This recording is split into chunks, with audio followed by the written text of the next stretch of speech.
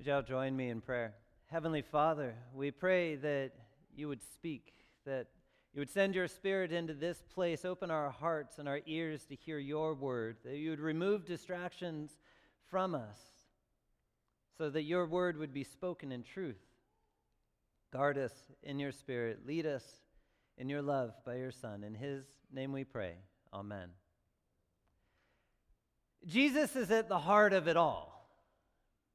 Now, in the scripture that we read today, it's always interesting coming in to look at what scripture there is set out within our lectionary to read and to preach on, because there's 4 verses. 4 verses, that's all we got for Pastor Bob and I to look at and say, all right, what message are we going to bring on this morning? But see, it's 4 very important verses. It's 4 verses stuck in the middle of a narrative, in the middle of a story. And previous to those 4 verses, Jesus has been traveling and casting out demons and teaching and speaking. He's been in the area of Galilee, up in the north of Israel. He's been up around the sea, up around his hometown, and he's journeying and making his way through the lands. And then as he's traveling, the Pharisees come. Slightly different than the Pharisees we're used to in the city. I've heard it explained before. There's the city Pharisees and the country Pharisees. These are the Pharisees that are out in the country. Whether they were coming to warn him or whether they were coming, for his care or not, they come with a word of warning and they say, "Get out of here. You need to go a different way. Herod wants to kill you." See, it's right at the heart of this moment, in the middle of his teaching and everything that's gone on before. And as we read later on after this moment, he continues doing the same thing he was, casting out demons and teaching and speaking. But in this moment, at the heart of it all, right here, we hear Jesus as prophet.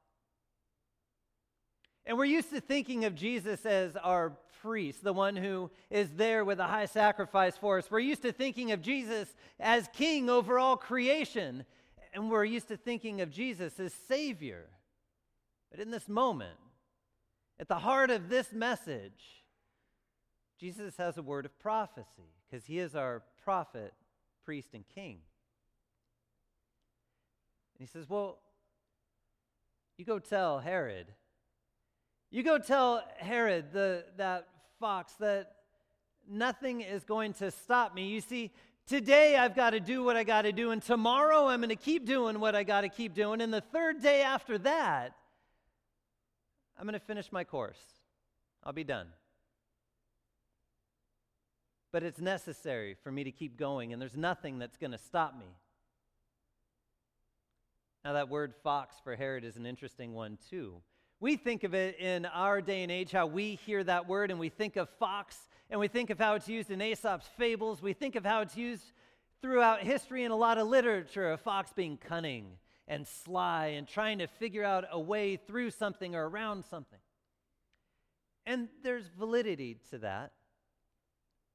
In Scripture, in the Old Testament as well as in New Testament sections, that idea of fox, that word in the language that's used for fox, is also used for a jackal or a hyena,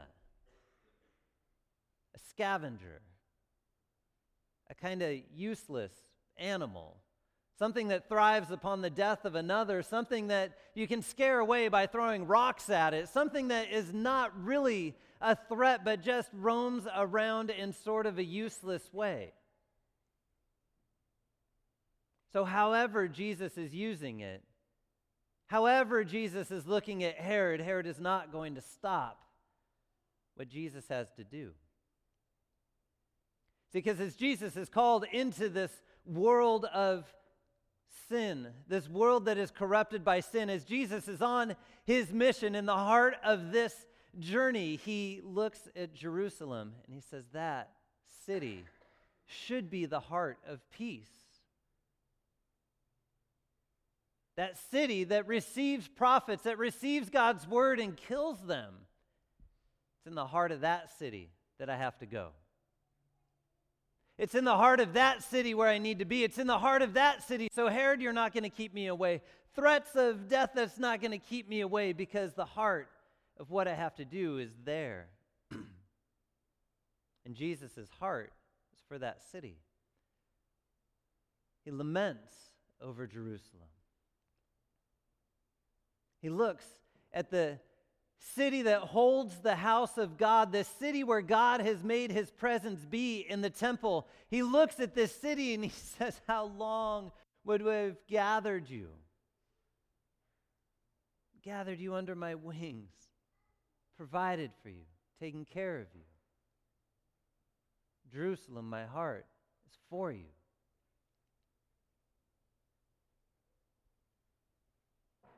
And that's where he heads. Now look at the world around you. Look at the world around you that hears God's word and pushes it off. That hears God's word and rejects it. That hears God's word and sends it somewhere else. See, God removed his presence from that temple in the midst of Jerusalem as that temple fell, and it was in Jesus. Now, has Jesus stopped speaking? Well, no. We heard his word today. He gathers you here in this place to hear his word. He sends you out from here with his word on your lips to proclaim it to all those that he brings into your life. Jesus hasn't stopped speaking. He's still at the heart of it all, and his heart is for his creation. His heart is for you. See, no matter what was in front of Jesus, he was going to the cross. No matter what came in the way, he knew where he had to go. He knew what the mission was. His heart was there. And as he hung upon that cross, his heart remained with the people that were crucifying him. And he didn't say, my God, why have you forsaken them? He said, my God, why have you forsaken me? As I've taken upon their sin, I've taken upon all the things that they did to separate themselves from you so that you, God, would still have a relationship with them. His heart is in the middle of it all, right there for his people. And we look at the things that happened in New Zealand in the middle of a mosque. We look at the shootings that go on, and we pray. And we're brokenhearted for the people that have a loss of family and grieve in that moment as people were stripped away from them. And we pray for God's word to be spoken into lives that have rejected it for so long. So though you in this moment are not Jerusalem, having rejected God's word, you are people of Easter. We're in Lent now, walking towards Easter. But every little Sunday is an Easter. On the Wednesday nights, we've said Wednesday nights are of Lent and Sundays are in Lent. There's a difference. Wednesday nights, we reflect upon the sin that drove Christ to the cross, and Sundays, we hear that portion, but then we hear the beautiful portion as well. The beautiful promise that God, through his Son, has forgiven you of your sins. Because at the heart of it all, God loves his creation. At the heart of it all, God has redeemed his creation. At the heart of it all is Christ not hanging on a cross, but walking out of an empty tomb on Easter morning and continuing to walk in his creation. A blessed promise that as Jerusalem saw Jesus come into its midst to the hails of blessed is the one who comes in the name of the Lord, there's a day coming where Christ will come again. And all of creation will say, blessed is the one who comes in the name of the Lord, as heaven is brought back to earth and creation is restored and Jesus walks in the center of it all. Because life is found in him and nowhere else, as he pours out his heart for his creation, as he pours out his heart for you. Amen. Would you pray with me? Heavenly Father, we thank you for sending your Son to be in the midst of your creation, to be in the heart and center of it all, so that we would hear your word in real time as witnesses point to it, as we see where you have walked in history.